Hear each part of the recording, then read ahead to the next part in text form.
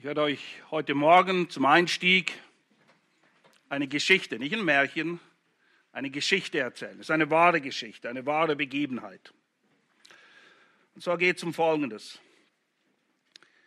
Der Zeitungsverleger und Medienmogul William Randolph Hearst, schon eine Weile her, aber er war in seiner Zeit einer der reichsten Männer in ganz Kalifornien und investierte einen beträchtlichen Teil seines Vermögens in seine Kunstsammlung, die ziemlich beeindruckend ist. Eines Tages las er über ein äußerst kostspieliges Werk, das er daraufhin seiner Sammlung hinzufügen wollte. Sein Agent durchsuchte die Galerien der Welt, aber ohne Erfolg. Schließlich fand er nach monatelangen Anstrengungen und großem finanziellen Einsatz das gepriesene Kunstwerk. Es lagerte seit langem in einem der höchsten Warenhäuser. Er besaß es schon längst. Es ist wahr, es ist eine wahre Geschichte. Genauso geht es uns Christen auch häufig. Wir sind ständig auf der Suche nach mehr, weil wir nicht begriffen haben, dass wir in ihm längst alles besitzen. Es ist alles da. Erinnert einem an das Sprichwort, warum in die Ferne schweifen, wenn das Gute so nahe liegt.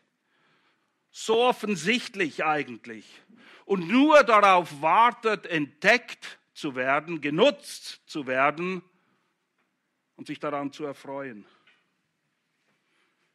Wieso? Wieso nur verschwenden wir oft Zeit und Energie damit, vor den Herrn zu treten, zu bitten, zu suchen, anzuklopfen? Oder wir treten eben nicht vor den Herrn, das ist das Problem. Wir suchen und bitten und klopfen dort an, wo es nichts gibt. Nichts zu empfangen, nichts zu finden, keine Türen, zumindest nicht die, die wir wirklich wollen und brauchen, die dann aufgehen würden. Wir suchen, wir rennen umher, um einen Schatz zu finden, den wir längst haben. Was für eine Verschwendung. So als würde man Perlen vor die Schweine werfen, oder? Was für eine Verschwendung. Nun, wer etwas Wertvolles besitzt, ich weiß nicht, wie du aufgestellt bist, das muss nicht immer finanzieller Wert sein, einfach Dinge, die einem lieb sind, aus welchem Grund auch immer. Aber wer etwas Wertvolles besitzt, der sollte wissen, dass er es hat. Er sollte es wertschätzen, den Wert kennen, den es hat und je nachdem sich auch darin üben, es richtig einzusetzen, damit andere auch in den Genuss dieser wertvollen Sache kommen. Das gilt generell und speziell in unserem Kontext von Matthäus 7 für die heiligen Dinge, die Perlen des Evangeliums, wie wir es gelesen haben, und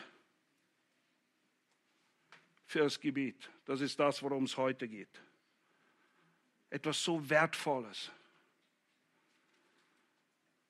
Aber manchmal hat man den Eindruck, dass dieses Gebet irgendwo in einem unserer Warenhäuser verstaubt in der Ecke unter dem Tuch liegt. Vielleicht wissen wir gar nicht mehr, dass wir das ja eigentlich haben und dass es gut und wertvoll ist. Oder wir wissen nicht, damit umzugehen.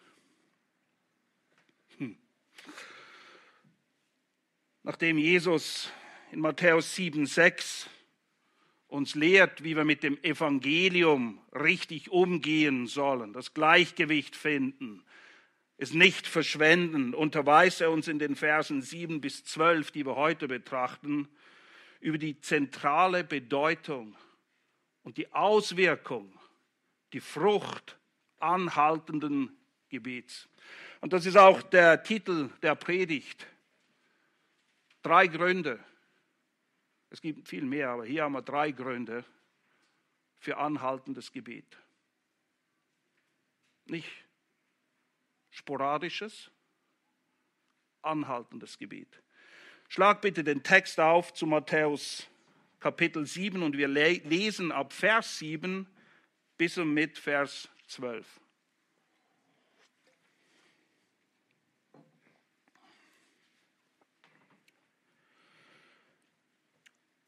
Bittet und es wird euch gegeben werden. Sucht und ihr werdet finden. Klopft an und es wird euch aufgetan werden. Denn jeder Bittende empfängt und der Suchende findet und dem Anklopfenden wird aufgetan werden. Oder welcher Mensch ist unter euch, der, wenn sein Sohn ihn um ein Brot bitten wird, ihm etwa einen Stein geben wird, oder auch, wenn er um einen Fisch bitten wird, ihm etwa eine Schlange geben wird? Wenn nun ihr, die ihr böse seid, euren Kindern gute Gaben zu geben wisst, wie viel mehr wird euer Vater, der in den Himmeln ist, denen Gutes geben, die ihn bitten? Alles nun, was irgend ihr wollt, dass euch die Menschen tun, das tut auch ihr ihnen ebenso. Denn dies ist das Gesetz und die Propheten.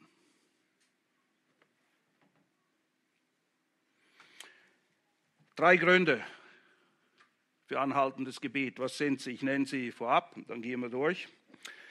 Erstens, Beten macht uns zu Gewinnern. Verse 7 bis 8. Beter sind Gewinner. Zweitens, wer betet, erfährt die Güte Gottes. Verse 9 bis 11. Und drittens, wer betet, der wird von Gott befähigt, die Gebote Gottes, die goldene Regel, wie man es auch nennt, Vers 12, tatsächlich zu tun. Also kurz, Beter sind Gewinner, sie schmecken die Güte Gottes und sie werden in die Lage versetzt, die Gebote Gottes zu halten. Ja, das ist offensichtlich. Beter sind Gewinner, denn sie empfangen, sie finden, ihnen werden Türen aufgetan. Das ist ein Gewinn. Und ja, Beter sind es auch. Sie sind es, die die Güte Gottes schmecken werden. Die Güte ist immer da. Die Frage ist nur, erkennen wir sie als solche? Gebet lässt uns die Güte Gottes schmecken. Und Beter werden auch von Gott ausgerüstet, seine Gebote nicht nur zu kennen, sondern auch danach zu leben, indem sie Gott lieben und den Nächsten lieben. Das ist alles. Das ist das Gesetz und die Propheten. Das ist die goldene Regel, die er hier einmal mehr zusammenfassend nennt, worum es eigentlich im ganzen Leben geht. Was das genau bedeutet, diese goldene Regel, wie sich das auf dein und mein Leben auswirkt, das kommt in der Predigt vom nächsten Sonntag, denn wir haben nicht die Zeit, bis dort zu kommen. Das ist mir jetzt schon bewusst, okay, keine Angst. Heute werden wir nur den ersten Punkt betrachten, um dann am kommenden Sonntag uns mit der Güte Gottes und den Geboten Gottes zu beschäftigen. Aber da die Zeit ja immer kurz ist, zumindest aus dem Empfinden des Predigers, ihr denkt manchmal, geht die Zeit überhaupt um oder was? Aber gewisse Dinge sind sehr subjektiv, wie wir sie wahrnehmen, aber ich habe die Botschaft verstanden, okay? Also nutzen wir die Zeit und ich möchte euch heute generelle Dinge aufzeigen, die das Gebet betreffen. Im Kontext der Bergpredigt, weil Kontext müssen wir immer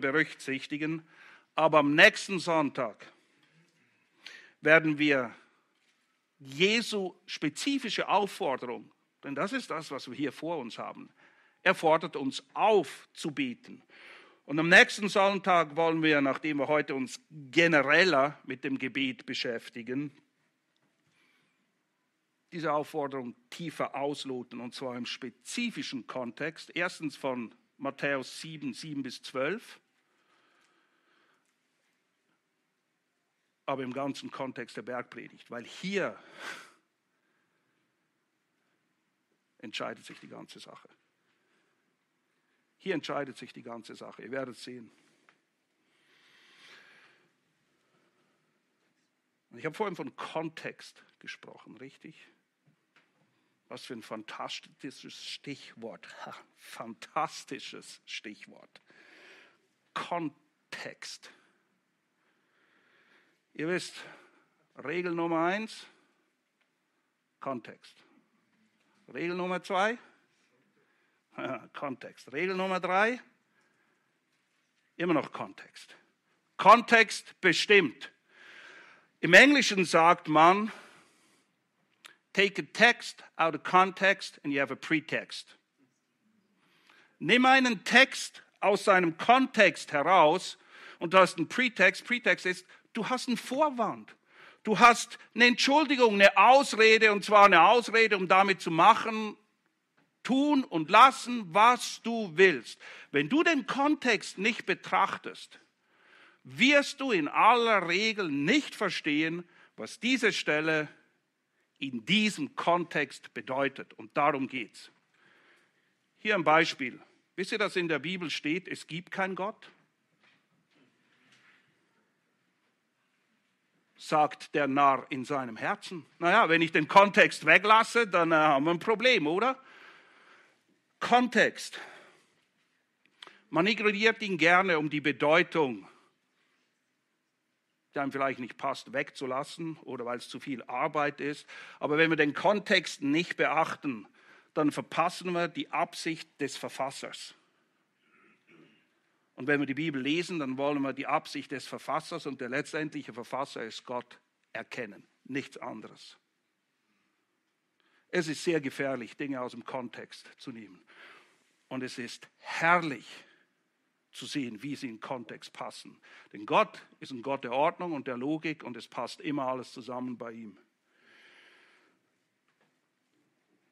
Nimm das, was wir hier heute haben, aus dem Kontext. Und das ist eine Steilvorlage für ein Wohlstandsevangelium. Bitte und du bekommst, suche und du findest. Die Türen der Welt stehen dir offen. Man nennt das Name it and claim it. Nenn es und du bekommst es. Du musst ja nur bitten, es steht doch hier. Nein, das kann es nicht bedeuten. Wenn wir Gebet generell im Gesamtkontext der Bibel betrachten, ist absolut klar, Matthäus 7, 7-8 ist kein Blankoscheck für Weihnachten oder sonstige Wünsche. Eingangs habe ich euch eine Geschichte erzählt. Es gibt auch Märchen. Kennt ihr das Märchen von 1001 Nacht? Ja? Okay. In Bezug auf Matthäus 7, 7, wir sind nicht Aladdin. Okay, und Gott ist nicht der Geist in der Flasche, wo wir einfach dran reiben können, dann kommt er raus und verspricht uns alle unsere, und meistens sind sie ein bisschen verdreht und sehr eigenwillig, unsere Wünsche zu erfüllen. Hey, das ist nicht Märchenzeit hier. Das ist Gottes Wort, das ist Wahrheit. Matthäus 7, 7 hat nichts mit Aladdin und irgendwelchen Märchen zu tun. Wer den Gesamtkontext der Bibel Beachtung schenkt, weiß hoffentlich, dass Gebet, erhörliches Gebet, an Bedingungen und Voraussetzungen geknüpft ist. Ja, das ist tatsächlich so. Unter Punkt 3 komme ich dazu. Punkt 1 ist Kontext. Punkt 3 kommt erst, weil zuerst kommt Punkt 2, und Punkt 2 ist folgendes. Gebet ist ein Gebot. 1. Thessalonicher 5, 17, betet imperativ ohne Unterlass. haltet an im Gebet. Wir sehen dieses Gebot illustriert, auch in seiner Auswirkung, in Lukas Kapitel 11. Dort hat jemand Hunger, hat leider kein Brot, geht zum Nachbarn, klopft an die Tür, der will natürlich schlafen, er klopft und klopft und klopft und klopft, ihr kennt die Geschichte. Und dann heißt es in Lukas 11,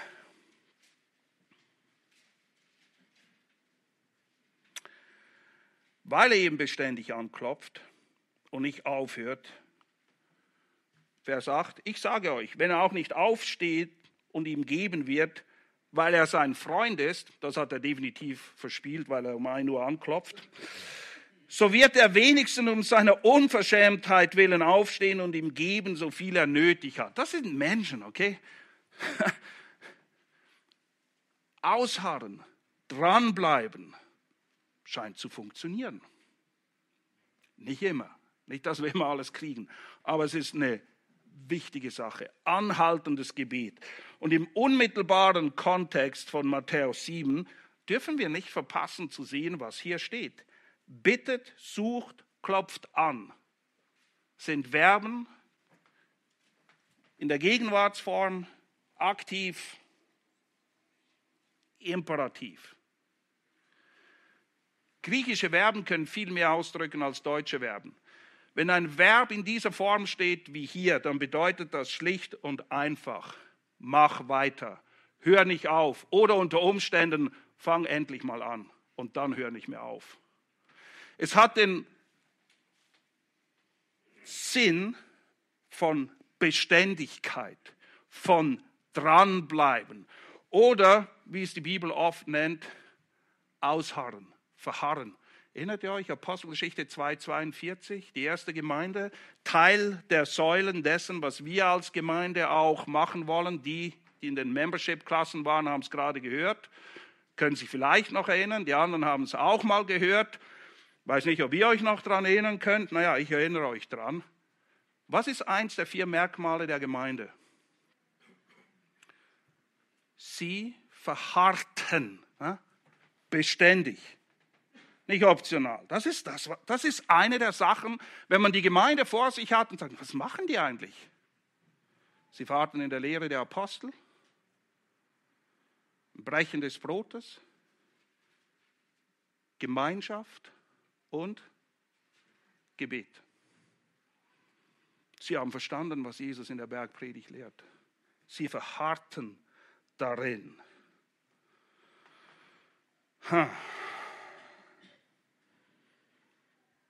Schon verrückt, dass Jesus uns das gebieten muss, dass es ein Gebot ist. Aber es scheint einen Grund zu haben, weil Jakobus schreibt Jahre später in Jakobus 4, Vers 2, er stellt ziemlich nüchtern fest, ihr habt nichts, weil ihr bittet nicht mal. Ihr betet nicht. Ihr kommt gar nicht vor den Herrn. Also wundert euch nichts, wenn ihr nichts habt. Und dann in Vers 3, ihr habt nichts, weil ihr übel bittet. Das ist die Steilvorlage für Voraussetzungen. Weil wer übel bittet, geht offensichtlich auch leer aus. Also muss ich verstehen, ich muss Unterscheidungsvermögen haben. Was ist ein übles Gebet? Das Gott beantworten, aber nicht erhören wird. Da gibt die schon Antwort. Die Antwort ist nein. Und das ist ein Gebet, das Gott erhören wird. Gott wohlgefällig. Nun, Punkt 3, Voraussetzungen. Voraussetzungen. Und ich konzentriere mich primär, nicht ausschließlich, aber primär auf Matthäus, weil hier sind schon eine Menge drin. Erstens, und ich muss euch eingestehen, es hat auch lange gedauert, bis ich es gesehen habe, obwohl es schon immer da stand.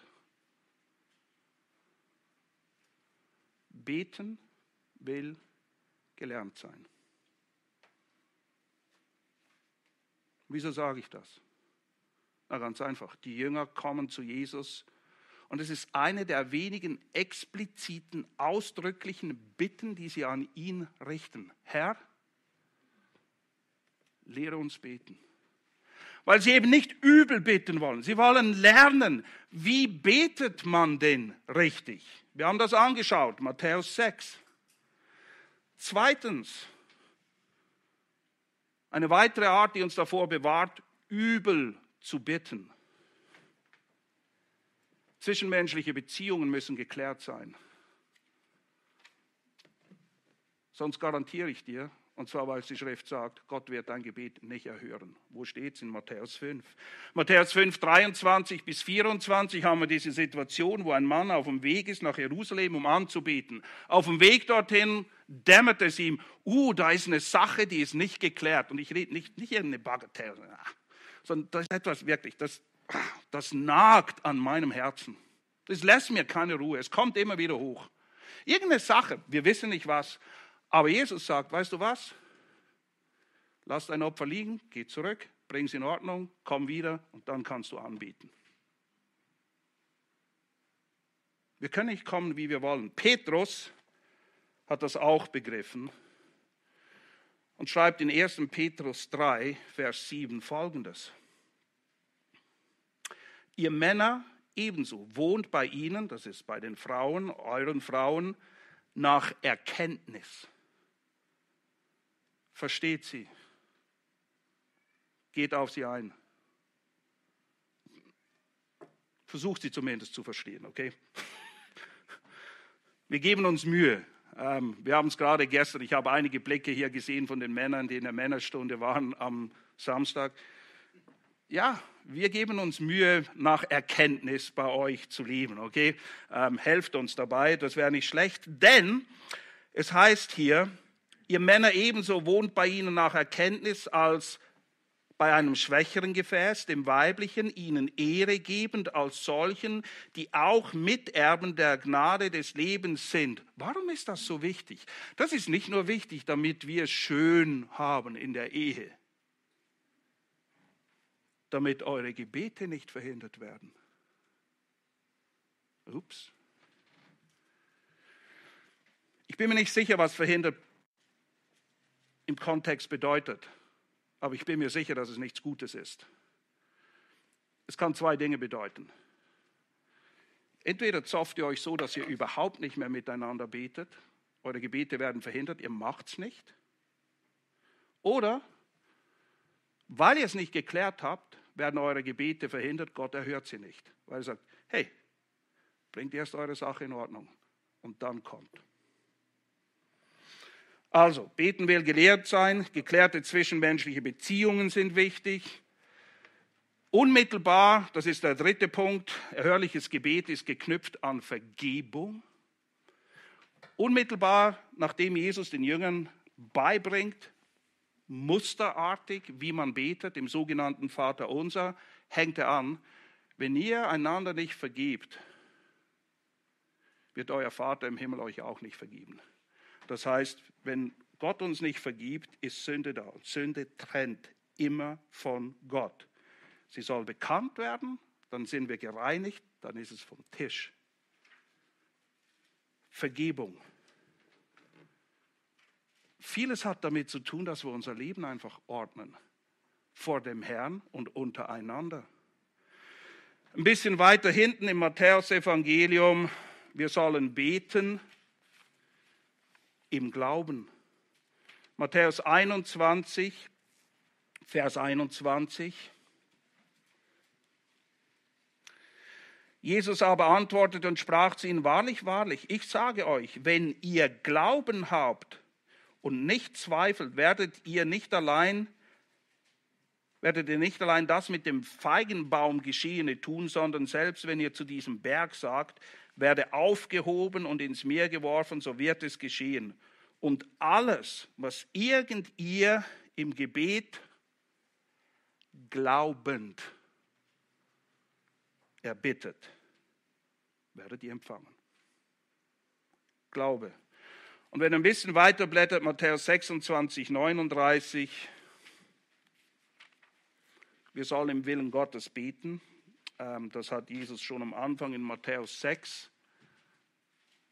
Wenn wir beten, sollen wir beten, dein Wille geschehe. Und in Matthäus 26, Vers 39 sehen wir Jesus, der das praktiziert, was er lehrt. Wir befinden uns hier im Garten Gethsemane und er ging ein wenig weiter, fiel auf sein Angesicht und betete und sprach, mein Vater, wenn es möglich ist, und es ist ein aufrichtiges Gebet, er meint genau das, wenn es irgendeine andere Möglichkeit gibt als das Kreuz.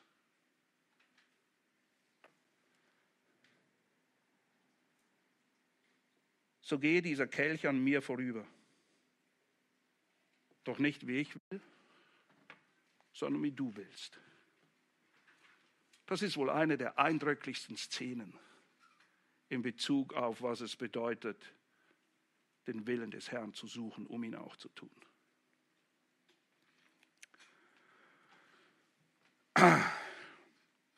Ihr seht, es gibt einige Voraussetzungen. Und ist ja gut, wir haben sie hier. Und sie sind nicht unmöglich. Aber es ist gut, sie zu wissen, damit wir nicht übel bitten und letztendlich unserem Kopf kratzen und wundern, wieso kriegen wir nichts, oder vielleicht sogar noch an der Güte Gottes zweifeln. Wir werden nämlich nächsten Sonntag sehen, es gibt null Grund an der Güte Gottes zu zweifeln. Nie und nimmer. Nie. Wenn wir beten, dann ist es auch wichtig, dass wir an den richtigen Ort oder noch viel wichtiger zur richtigen Person gehen mit unseren Anliegen. Und wenn ihr diese Stelle lest in Matthäus 7, sticht heraus, es ist die Rede von Vätern und Söhnen und Kindern. Hier wird eine sehr familiäre, innige, liebevolle Atmosphäre beschrieben, innerhalb dessen Gebet, Empfangen, Bekommen stattfindet. Wir gehen also zu unserem Vater. Das ist das Bild, das er hier benutzt. Und weißt du, wenn wir Hilfe brauchen, und das tun wir, und zwar immer, für alles. Es gibt so Sprüche, ich denke, ich weiß schon, was die Leute meinen, aber eigentlich sind es sind doofe Sprüche. Hier ist ein richtig doofer Spruch.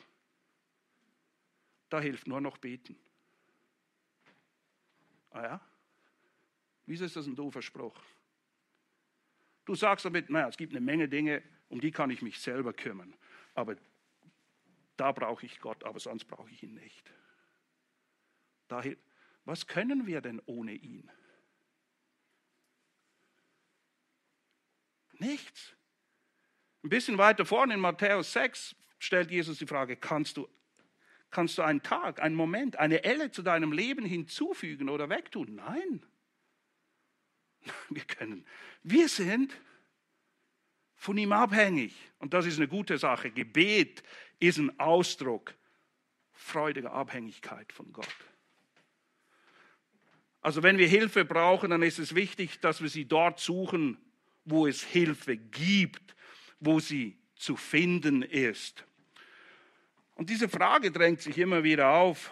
Und schlag mal Psalm 121 auf. Dort stellt der Psalmist eine gute Frage und wir sind froh, er beantwortet sie auch.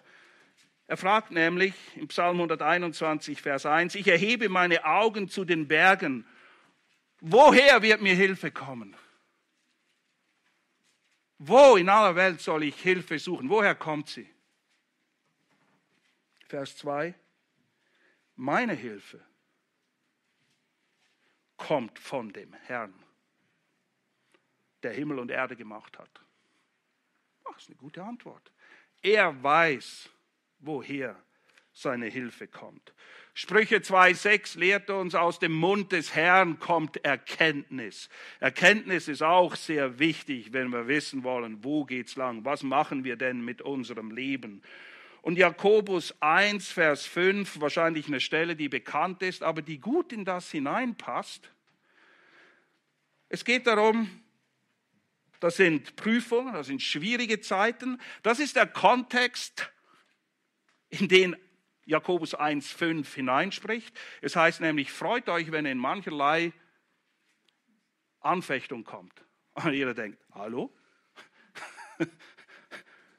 Entweder hat Jakobus sich verschrieben oder die Pharisäer, die Schriftgelehrten haben sich einen Fehler gemacht. Das kannst du ja wohl nicht ernst meinen. Wieso soll ich mich freuen in Anfechtung? Naja, lest weiter, dann findet ihr es heraus. Und das Mittel, das wir brauchen, damit Anfechtung zur Freude wird, weil unser Glaube sich darin bewähren soll und gestärkt wird, steht zur Verfügung.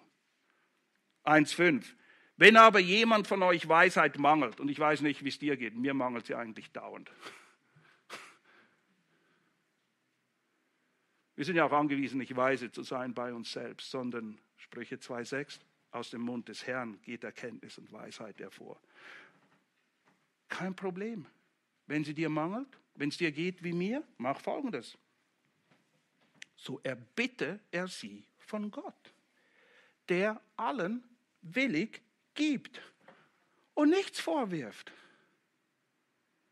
Er wird nie dir einen Vorwurf machen. Er wird auch nie das machen.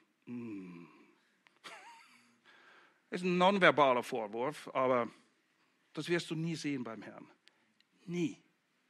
Er sagt, komm, ich habe mehr als genug davon und ich gebe sie dir gern. Aber du musst kommen. Bitte ihn und er wird sie dir geben. Er bitte aber im Glauben, Vers 6, ohne irgend zu zweifeln, denn der Zweifelnde gleicht einer Meereswoge, die vom Wind bewegt und hergetrieben wird. Denn jener Mensch denkt nicht, dass er etwas von dem Herrn empfangen wird. Er ist ein wankelmütiger Mann, unstet in allen seinen Wegen. Naja, komm, bitte, kenne den Vater und wisse, dass er wie ein Vater gerne gibt. Und zwar nur gute Dinge. Das, was seine Kinder brauchen. Und ich weiß nicht, wie es dir geht, wenn du manchmal in Bedrängnis bist oder irgendwelche Schwierigkeiten da sind oder irgendetwas mal, soll ja ganz selten vorkommen, nicht so läuft, wie wir es gerne hätten. Achte darauf, dass du nicht zuerst bei deinen Freunden anklopfst, auf deine Weisheit baust, auf deine Kraft dich verlässt, vielleicht deine Beziehungen versuchst spielen zu lassen, was immer es ist, worum es auch geht, oder vielleicht deine Bank kontaktierst und denkst, daher kommt deine Hilfe. Unsere Hilfe kommt vom Herrn. Und so ist es eine gute Sache, uns anzugewöhnen. Ihr wisst ja, Schweizer, es gibt Saumode und gute Gewohnheiten.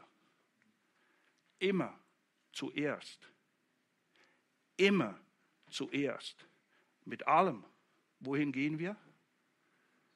Zum Herrn. Wir bitten ihn um Weisheit, wir suchen seinen Rat, wir klopfen bei ihm an in der Hoffnung und der Gewissheit, dass er uns geben wird und zeigen wird, was dran ist.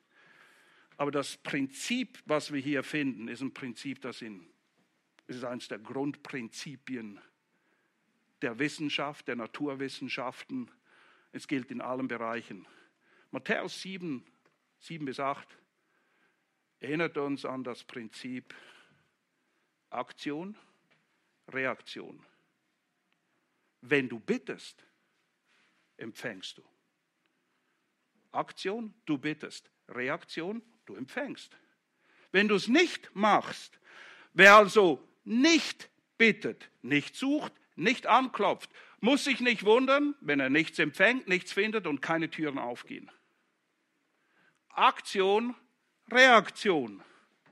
Und ihr merkt wahrscheinlich schon, wer in seinem Leben mit Gott vorwärts kommen will, und ich gehe jetzt mal davon aus, dass wir das alle wollen, muss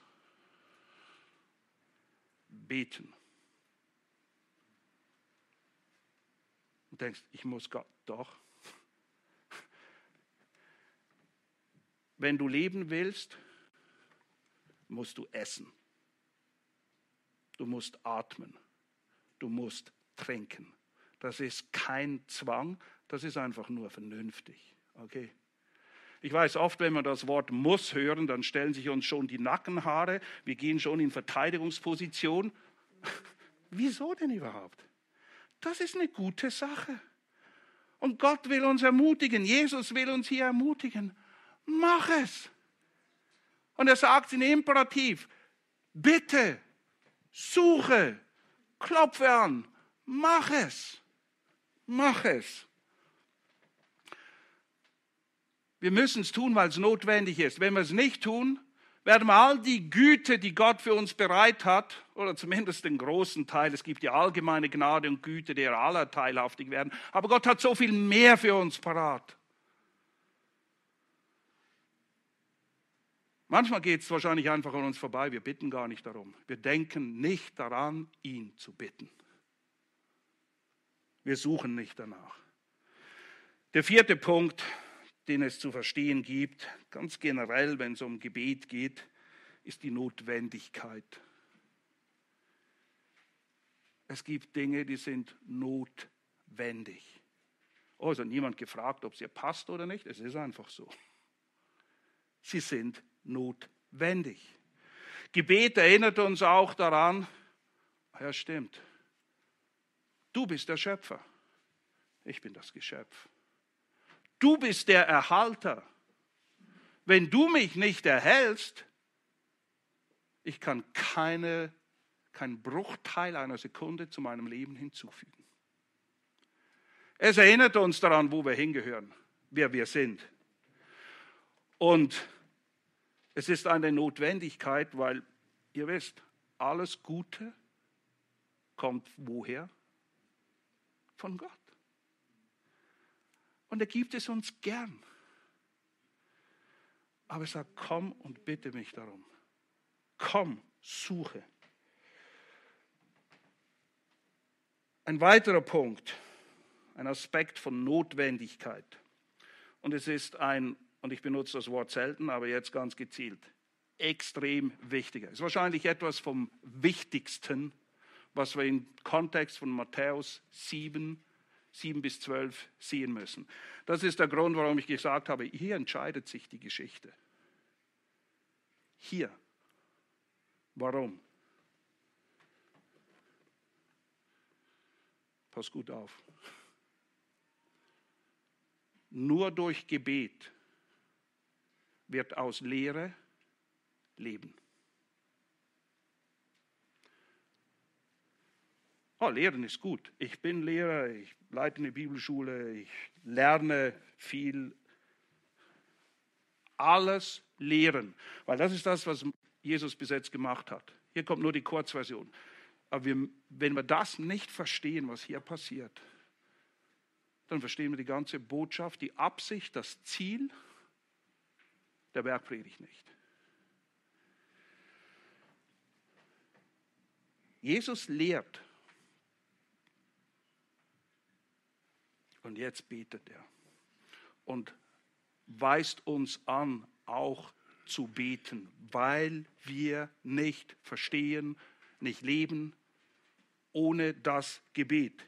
Lehre ist gut. 2. Timotheus 3,16, alle Schrift ist von Gott eingegeben und nützlich zur Belehrung, zur Überführung, zur Rechtweisung, Erziehung in der Gerechtigkeit, damit der Mensch Gottes zu jeder Zeit, zu jedem Werk völlig ausgerüstet ist.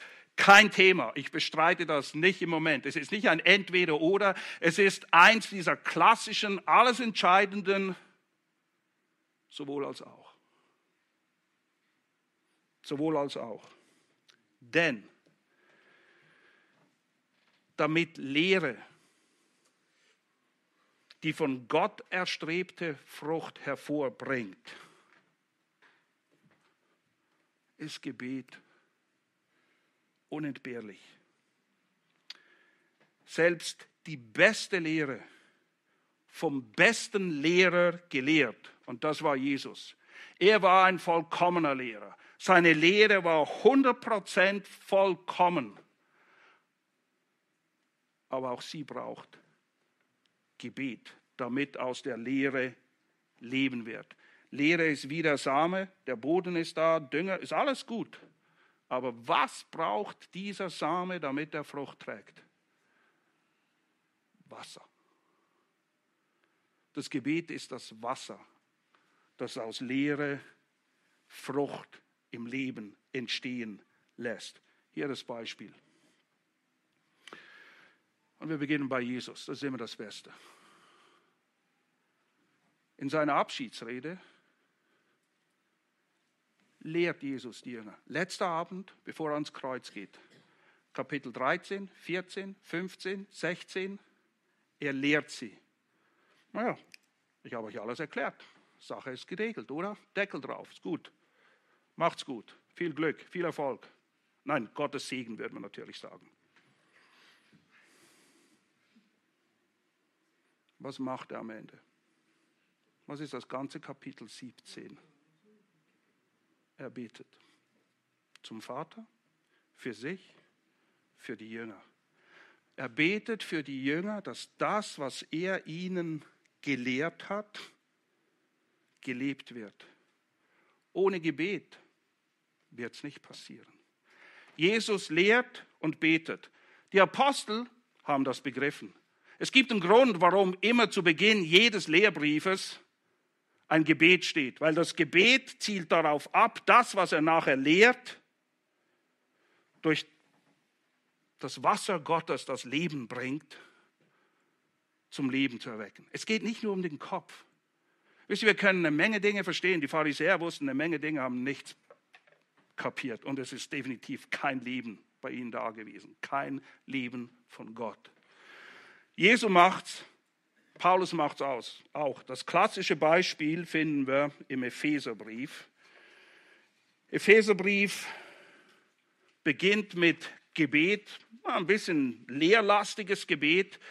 Ich würde mal behaupten, jede große theologische Lehre, die es gibt, kommt in dem Gebet vor, das Paulus hier betet in Vers 3 bis 14 und dann merkt er, Moment, ich habe Ihnen jetzt alles gesagt. Ja, das haben Sie alles und das ist eine Tatsache, das stimmt. Aber dann merkt er, wow, wenn ich nicht bete, dass Sie das sehen. Und er betet dort ab Vers 15, dass sie an ihren Herzensaugen erleuchtet werden, damit sie erkennen, damit sie verstehen, damit es in ihrem Leben ankommt. Aber ich kann euch nicht sagen, wie wichtig es ist, dieses Prinzip, das Jesus hier ganz bewusst am Ende der Bergpredigt platziert, dass wir das verstehen. Wir können lernen und lehren, bis wir umfallen. Ohne Gebet wird das erwünschte Ziel nicht erreicht. Paulus geht dann weiter in Epheser 2 und 3 und lehrt noch mehr und endet wie? Epheser 3, Vers 14.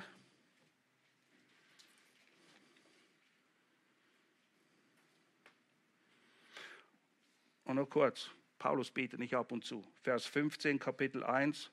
Weshalb, nachdem ich gehört habe von dem Glauben an den Herrn Jesus, der in euch ist, und von der Liebe, die ihr zu allen... Manche sind ziemlich gut unterwegs. Sie haben Glaube, sie haben Liebe. Und Paulus sagt, naja, okay, um euch muss ich mich nicht kümmern. Doch. Angesichts dieser Tatsache, schreibt Paulus, ich nicht aufhöre, für euch zu danken, euch erwähnend in meinen Gebeten. Anhaltendes Gebet. Wenn eine Sache gut läuft, wir freuen uns. Aber gehe nicht davon aus, dass sie automatisch gut weiterlaufen soll. Wir sollen dem Herrn danken, dass sie gut läuft und bitten, dass sie weiterhin gut läuft. In Epheser 3, Vers 14 setzt Paulus einmal mehr zum Gebet an und verbindet es mit dem Lehrteil, den er vorher hat. Er sagt, deshalb beuge ich meine Knie vor dem Vater und dann betet er. Vers 14 bis 21 Gebet. Er betet und wir müssen das auch lernen. Jesus selbst hat es gemacht. Wir lehren, wir lernen sehr gut. Wir beten. Wir beten. Ein weiterer Grund, warum es notwendig ist, zu beten, der auch nicht unerheblich ist. Erinnert euch, wir haben vorhin gerade in Matthäus 26 Jesus gesehen im Garten Gethsemane, dass er betet.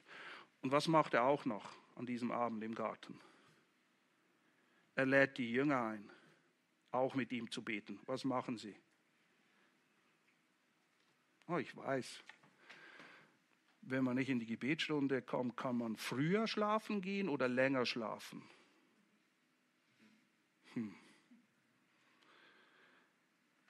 Jesus kommt mehrmals und sagt, könnt ihr nicht eine Stunde mit mir wachen und beten? Und dann sagt er ihnen auch noch, betet, damit ihr nicht in Versuchung fallt. Ich weiß nicht, wie es im Detail in deinem Leben aussieht, aber ein Grund, warum du vielleicht eine Menge Baustellen hast, könnte durchaus sein, dass du zu viel schläfst und zu wenig betest. Oh, schlafen ist okay, brauchen wir, aber wenn du früher aufstehen sollst, geh früher ins Bett, dann hast du auch deine Zeit. Ist nicht so schwierig, die Rechnung, okay? Es gibt keinen Pretext, es gibt keinen Vorwand, es gibt keine Ausrede. Und ich will euch kein schlechtes Gewissen machen. Ich möchte, dass wir alle erkennen, was für einen Schatz wir hier haben. Uns ermutigen, wie es Jesus auch macht, durch die Güte, die er noch anfügt nachher. Und das Resultat, das dabei rauskommt. Und ich weiß, wenn es um Gebet geht, dann ist die Standardreaktion, dass wir alle irgendwo schauen, ob unsere Schnürsenkel gebunden sind. Weil wir denken, lass uns vorwärts schauen. Lass uns einander ermutigen in diesen Dingen. Und verpasst bitte nicht zu erkennen, welche gewaltige Verheißung an das Gebet geknüpft ist. Ist schon klar, wenn wir was machen, fragen wir in der Regel, ja, was schaut du dabei? Das ist, was du schaut dabei. Hier ist die Verheißung. Grundsätzlich, Matthäus 7, 8, es wird erhört. Ihr werdet empfangen, ihr werdet finden, euch werden Türen aufgetan. Lasst mich euch das illustrieren an einem wirklich wahnsinnigen Beispiel. Jakobus 5, Vers 13, Elia. Das ist eine heftige Nummer. Stellt euch das vor. Und das ist passiert. Das ist nicht Märchen, das ist nicht Aladdin, okay? Das ist passiert, das ist Tatsache, das ist Geschichte. Zuerst liefert er eine Menge Gründe und dann das Beispiel von Elia, warum Beten eine gute Sache ist. Jakobus 5,13. Leidet jemand unter euch? Er bete. Ist jemand guten Mutes? Er singe Psalmen. Das ist Beten in Liedform. Ist jemand krank unter euch? Er rufe die Ältesten der Versammlung zu sich und sie mögen über ihm beten und ihn mit Öl salben im Namen des Herrn.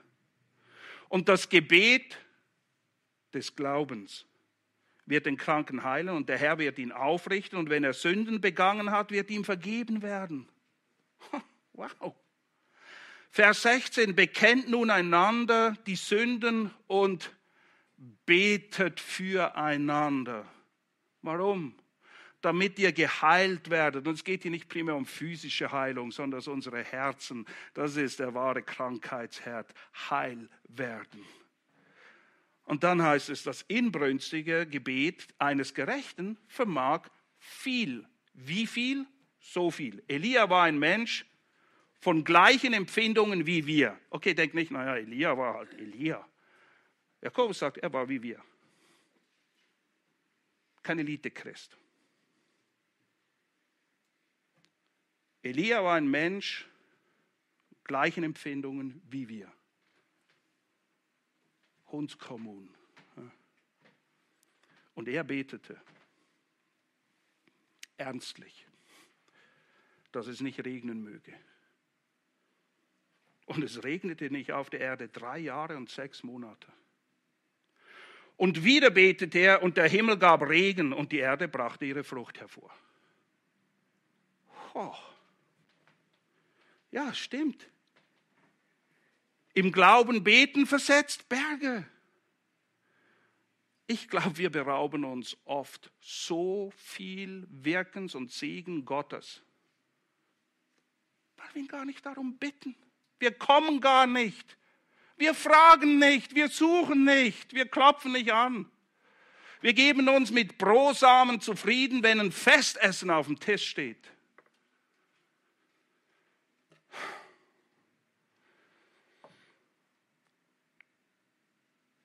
Jesus will uns erinnern und ermutigen, und er tut es immer wieder, wie wichtig Gebet ist. Wenn ihr die Evangelien lest, dann seht ihr, dass oft davon berichtet wird, dass Jesus betet.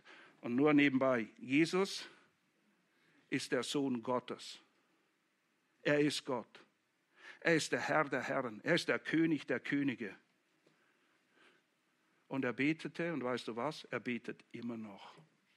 Er verwendet sich beständig vor dem Vater für dich und mich. Er tut Fürbitte für uns. Als er auf der Erde war, hat er viel gebetet. Im Himmel betet er immer noch. Und Jesus erinnert die Jünger in seiner Abschiedsrede wiederholt. Es ist Johannes 14, 13, Johannes 14, 14, Johannes 16, 23, Johannes 16, 24, Johannes 16, 26, Johannes 16, 27. Irgendwie würde man denken, ich sage, weißt du, ich habe es gehört, ist gut, danke. Wieso macht er das? Wieso erwähnt er es 8-mal in einem Abend? Woran erinnert er sich? Naja, eine Stelle lese ich euch vor, Johannes 15, 16. Hier ist, was er ihnen sagt. Das ist eine von 8. 8-mal sagt er ihnen das.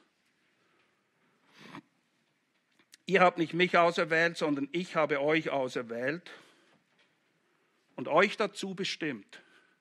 Das ist noch wichtig zu wissen, okay? Erwählt und bestimmt. Wozu? Dass ihr hingeht und Frucht bringt und eure Frucht bleibe, damit, um was irgend ihr den Vater bitten werdet in meinem Namen, er euch gebe. 8-mal erinnert er sich daran. Die Jünger, warum? Weil sie es wahrscheinlich zu wenig gemacht haben, nicht kapiert haben, es ist untergegangen, was auch immer. 8-mal sagt er, meine Freunde, bittet. Und alles, was ihr bittet, in meinem Namen, ihr bekommt es. Worauf warten wir? Worauf warten wir? Und der letzte Punkt, Gebet ist letztendlich nichts anderes als der Ausdruck glückseliger Abhängigkeit und Liebe zu Gott. Gebet ist der Ausdruck glückseliger Abhängigkeit und Liebe zu Gott. Wir brauchen ihn für alles. Ohne ihn können wir nichts. Jesus sagt in Johannes 15,8, ohne mich könnt ihr nichts tun. Nicht, da hilft nur beten. Nein, nichts. Nichts. Nur durch Gebet wirst du finden, wonach deine Seele lechzt. Nur durch Gebet. Nur durch Gebet wirst du die Güte Gottes schmecken und tatsächlich auch Geschmack an ihr finden. Nur durch Gebet wirst du Gottes Gebot halten. Und zwar so, dass es ihm wohlgefällt. Nicht aus Pflicht oder mechanischem, ich muss halt, sondern aus Liebe. Gebet zieht unser Herz zu seinem Herz und lässt uns ihn sehen. Und wir werden dankbar. Und sehen es nicht als mühsame Pflicht, sondern als Vorrecht an, diesem Gott dienen zu dürfen. Und nur durch Gebet werden wir die goldene Regel, wie es in Vers 12 aufgeführt wird, befolgen können. Und auch das wiederum, nicht weil wir müssen, sondern weil wir Gott lieben und den Nächsten lieben. Gebet lässt diese Frucht gedeihen, die Gott will, und du und ich auch. Und das ist das größte Gebot in Vers 12. Das ist alles, worum es geht. Und der Schlüssel zu einem die Schlüssel zu einem Gott wohlgefälligen Leben in Gehorsam, aus Liebe.